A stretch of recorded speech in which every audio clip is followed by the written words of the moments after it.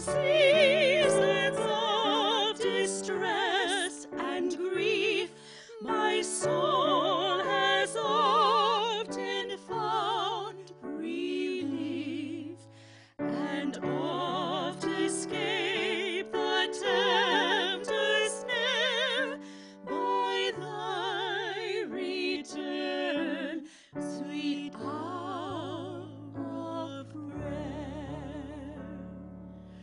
Sweet hour of prayer, sweet hour of prayer, the joys I feel, the bliss I share, of those who anxious spirits burn with strong desires for thy return.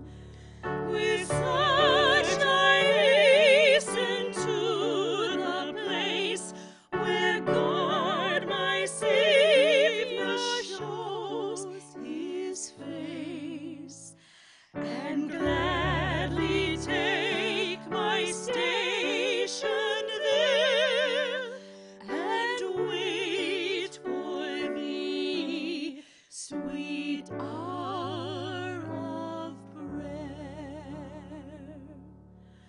Sweet hour of prayer, sweet hour of prayer, thy wings shall my petition bear to him whose truth and faithfulness engage the waiting soul to bless.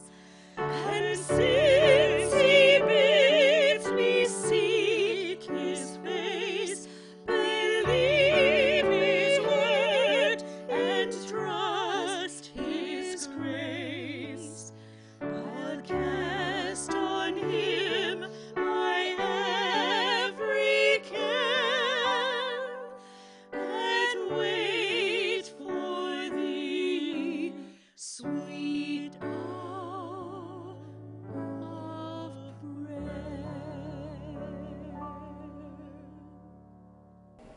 The psalmist said, "Bless the Lord, O my soul, and all that is within me, bless his holy name. Bless the Lord, O my soul, and forget not all his benefits." Gratitude is a gift, a lift, and a shift. It's a gift because God gives it to us. It's a lift because God uses it to lift us out of the mire. And it's a shift because God changes our minds from being focused on ourselves to being focused on Him and others. My name is Hal Brady, and I want to welcome you to Hal Brady Ministries. We're so pleased you've joined us tonight, and as always, my prayer is that you will be blessed both by the Word and the music. Would you hear now, please, the reading of God's Word? It comes from Luke chapter 17, beginning at verse 11. On the way to Jerusalem, Jesus was going through the region between Samaria and Galilee. As he entered a village, 10 lepers approached him, keeping their distance. They called out, saying, "Jesus, Master, have mercy on us." When he saw them, he said to them, "Go and show yourselves to the priest." And as they went, they were made clean. Then one of them, when he saw that he was healed, turned back, praising God with a loud voice. He prostrated himself at Jesus' feet and thanked him. And he was a Samaritan. Then Jesus asked, "Were not 10 made clean? But where are the other 9? Where are they? Was none of them found to return and give praise to God except this foreigner?" Then he said to them, "Get up and go your way. Your faith has made you well." The word of God for the people of God. Thanks be to God. Would you join me, please, for a moment of prayer? Oh God, may the words of my mouth and the meditation of all our hearts be acceptable in thy sight, O Lord, which art our strength and our Redeemer. Some time ago, I ran across a statement that truly made me think. It goes like this: the greatest blessing lacking in life is the willingness to see our blessings. Now that is truly something to mull over, not simply because this is the Thanksgiving season, but because that is a true statement. The greatest blessing lacking in life is the willingness to see our blessings. Now perhaps this was the point of this scripture lesson I read.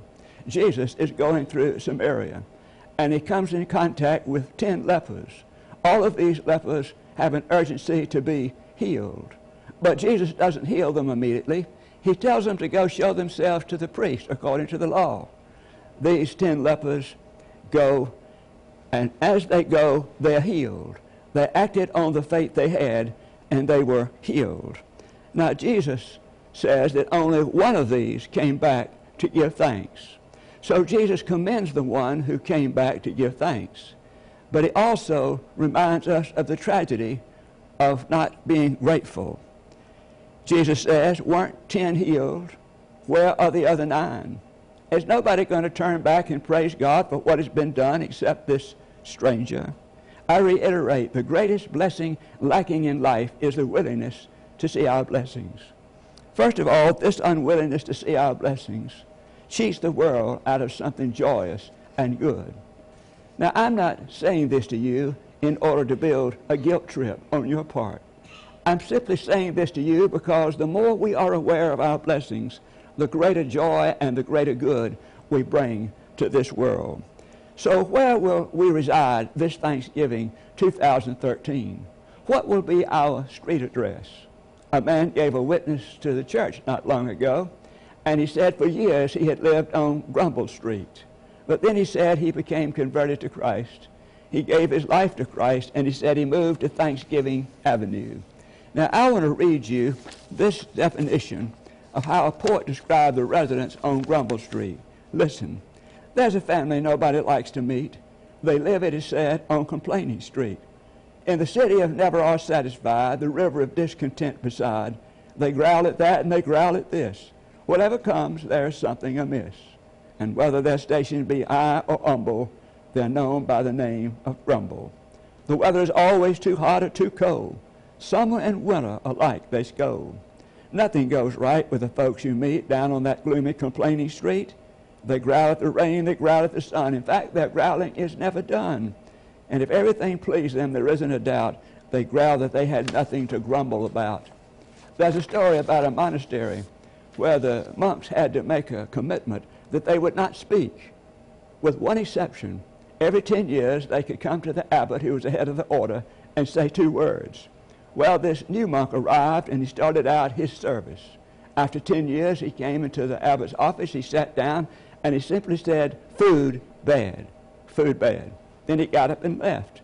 10 years later, he came back and he said to the abbot, "Bed hard, bed hard." And he walked out, and he came back in the next 10 years, and he simply said, "Want out." The abbot said, "I'm not surprised. All you've done since you've been here is complain." I remember there was a fellow who finished his banking transactions at the bank not long ago, and when he got ready to go, the teller said, "I hope you have a nice day," to which he grumbled, "I've already made alternate plans." Have you ever thought about it, how much complaining goes on in this world, how much negations, how many negative thoughts and all of that go on with people in this world? Maya Angelou, in one of the books she wrote, has a chapter on complaining. She said that when people would come into her grandmother's store and they would complain or whine, her grandmother would always ask her to come and stand in front of her. And she would ask, "Sister, did you hear what Mr. So-and-so said or Miss so-and-so said," as they complained? And she would always answer, "Yes, ma'am, I did." And then the grandmother would continue, "Sister, there are people who went to sleep last night all over the world, white and black, rich and poor. They'll never wake up again. Sister, those who expected to rise did not. And those dead folks would give anything for just 5 more minutes of our weather or 5 more minutes of the work that those people grumbled about. So watch yourself about complaining, sister. What you are supposed to do when you don't like something is change it. And if you can't change it, then change the way you look at it." She says, simply stop complaining. Beloved, just think how much better this old world would have been if all 10 of those lepers had come back and had recognized their blessings. Think how much better this world would be today. There is tremendous power exercised in the power of gratitude. Gratitude has the ability to cheer this world, to soften this world, to encourage this world, to change this world, to make this world absolutely different. John Claypool, the great minister, described 2 visits he made in a great hospital. He said one was to a woman who was 90 years old, and this particular woman was having all kinds of difficulties. When he entered her room, he said it was as if there was a cloud of despair. She was free with her complaints. The doctors didn't come around enough. The nurses were very inattentive. Nobody could sleep because of the noise of the hospital. The food was horrible. She complained everything about it that she could. John Claypool said he tried to assist her. He wanted her to feel better about things, but he said he was unsuccessful. When he left there, he said he was depressed and he was blue and down in the dumps. He said, but he went 2 stories down. He went into the room of another 90-year-old woman who had many difficulties, but he said the atmosphere of her room was totally different. He asked her how she was doing, and she said she was just doing wonderful. She said the doctors are so attentive, they are so wonderful. And she said the nurses are in here all the time. They are so attentive to me.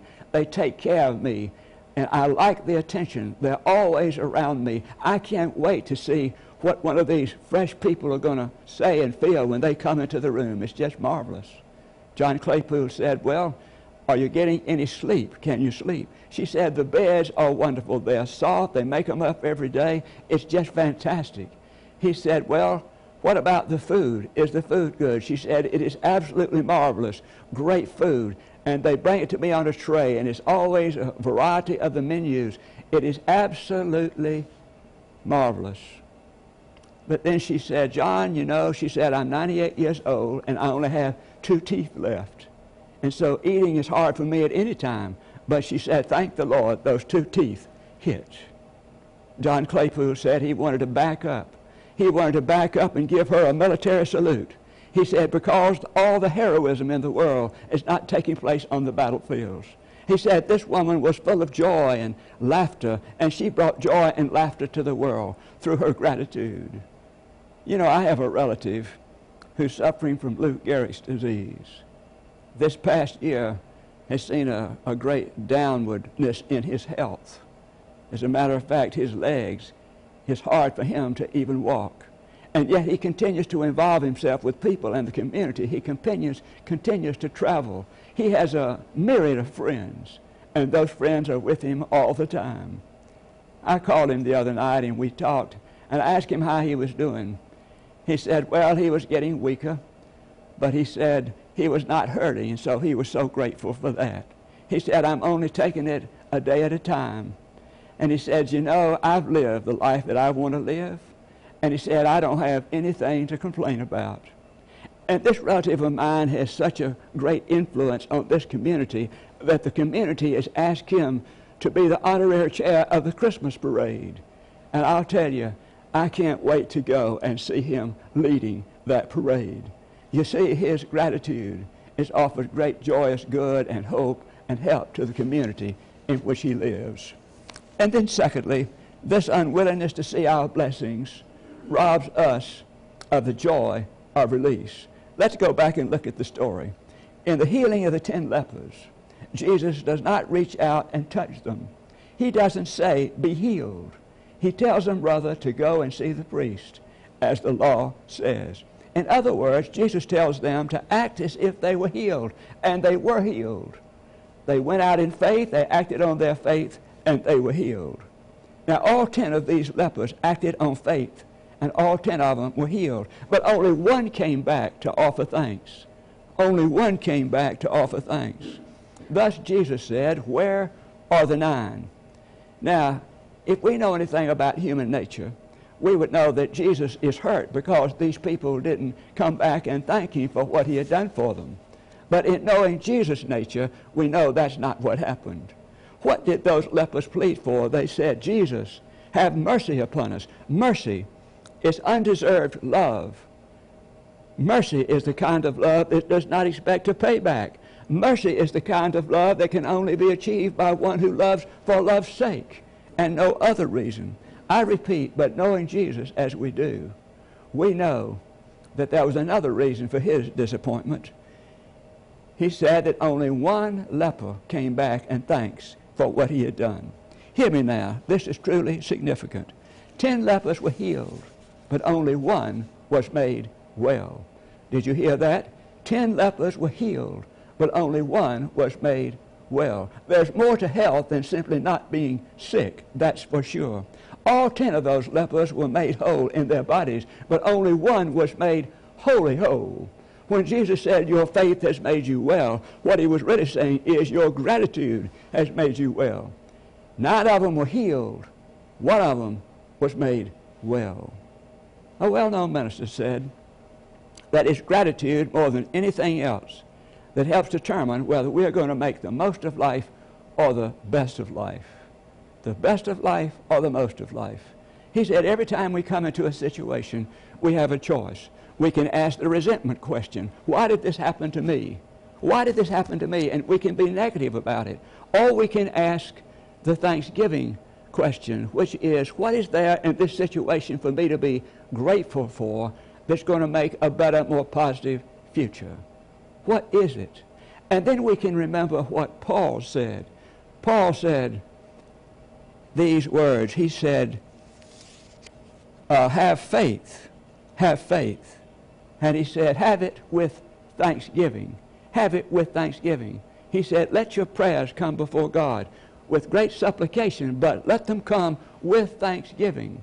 Now, a psychologist said that Paul gave great psychological truth when he said that, when he said with thanksgiving, because he said contrary states of mind expel one another, and they do. When Paul was talking about coming on with a peaceful mind, a thankful mind, he was dispelling anxiety. I remember a few years ago as a young minister, I went with 18 other people down to the Republic of Panama on a preaching mission. I remember I was very young, and when I got on that plane, I had never been over the ocean before.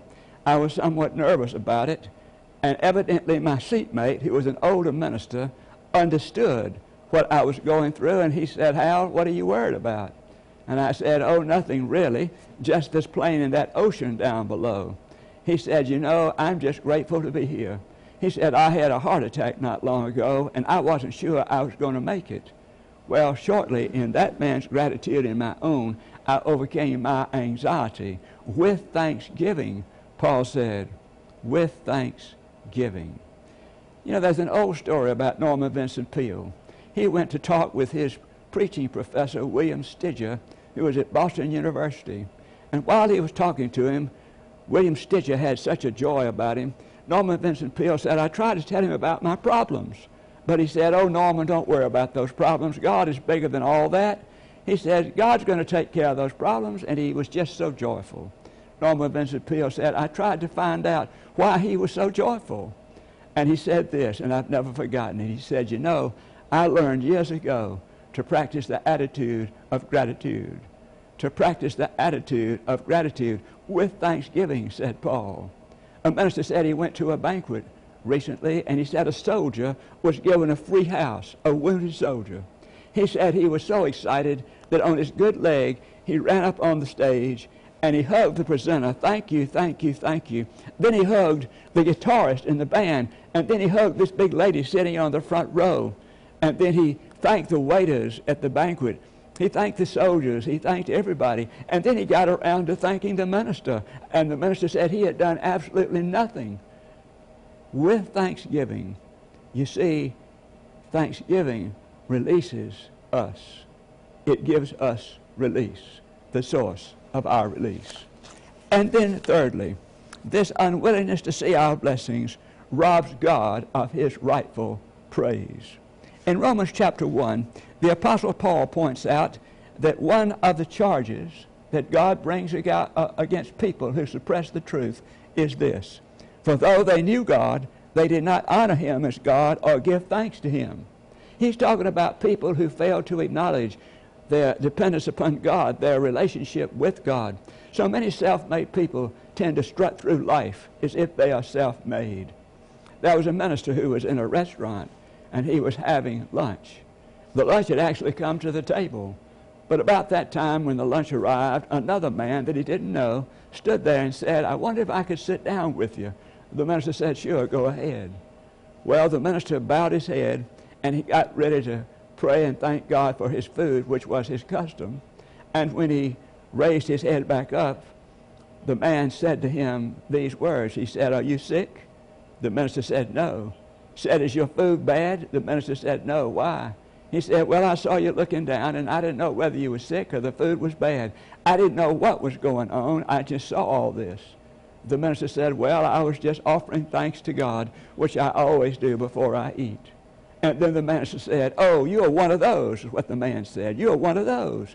He said, I don't ever thank God before I eat. I earn my food by the sweat of my brow. I don't need to thank God. I just eat. And the minister looked at him and said, you're much like my dog. He doesn't thank either. He just goes and eats. Now, when people don't have time to thank God, it's sort of like being an irrational animal. What did the psalmist say? Bless the Lord, O my soul, and all that is within me. Bless his holy name. Bless the Lord, O my soul, and forget not all his benefits. You know, when we reflect on what God has done for us, we're simply, again, claiming God's astonishments in our behalf. You know, I never come to a season like this that I'm not reminded of the old retired Methodist bishop. We were in a conference session, and the presiding bishop saw this older guy out there, and he said, and we're so pleased to have so-and-so, and we'd like you to come up here, and would you like to say something to the conference? He said, yes, I'd just like to thank the conference, and I would like to share a few things for which I'm thankful with the conference. He said, number one, I'm thankful for the United States of America and the opportunities provided me. He said, second, I'm thankful for my family and the training I've received at home. He said, thirdly, I'm thankful for the church. Not so much for what the church has done for me, but for what I, in my own small way, have been able to do for the church. And then he said, I'm thankful for God. And immediately I thought of Isaac Watts' great hymn, O God, our help in ages past, our hope for years to come, our shelter from the stormy blast, and our eternal home. How did Paul put it? He said, thanks be to God who giveth us the victory through our Lord Jesus Christ. What was it Jesus said? Weren't there 10 healed? Where are the other 9? Is nobody going to turn and praise God for what has been done except this stranger?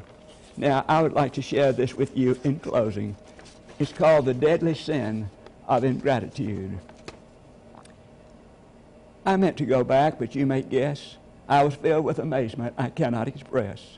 To think that after those horrible years, that passion of loathing and passion of fears, by sores unendurable, eaten to fowls, my flesh was as smooth as the flesh of a child. I was drunken with joy, I was crazy with glee. I scarcely could walk and I scarcely could see, for the dazzle of sunshine where all had been black. But I meant to go back, oh, I meant to go back. There were tears of rejoicing and laughter and shout. They embraced me for years. I had not known a kiss. All the pressure of lip is an exquisite bliss. They crowded around me. They filled the whole place. They looked at my feet, my hands, and my face. My children were there, my glorious wife, and all the forgotten allurements of life. My cup was so full, I seemed nothing to lack. But I meant to go back. Oh, I meant to go back. Where are the other 9? Is nobody going to turn and praise God for what has been done except this stranger? Let us pray. Lord, we're grateful for your presence. We're grateful for life and all the blessings of life. Forgive us when we stumble around with our complaints.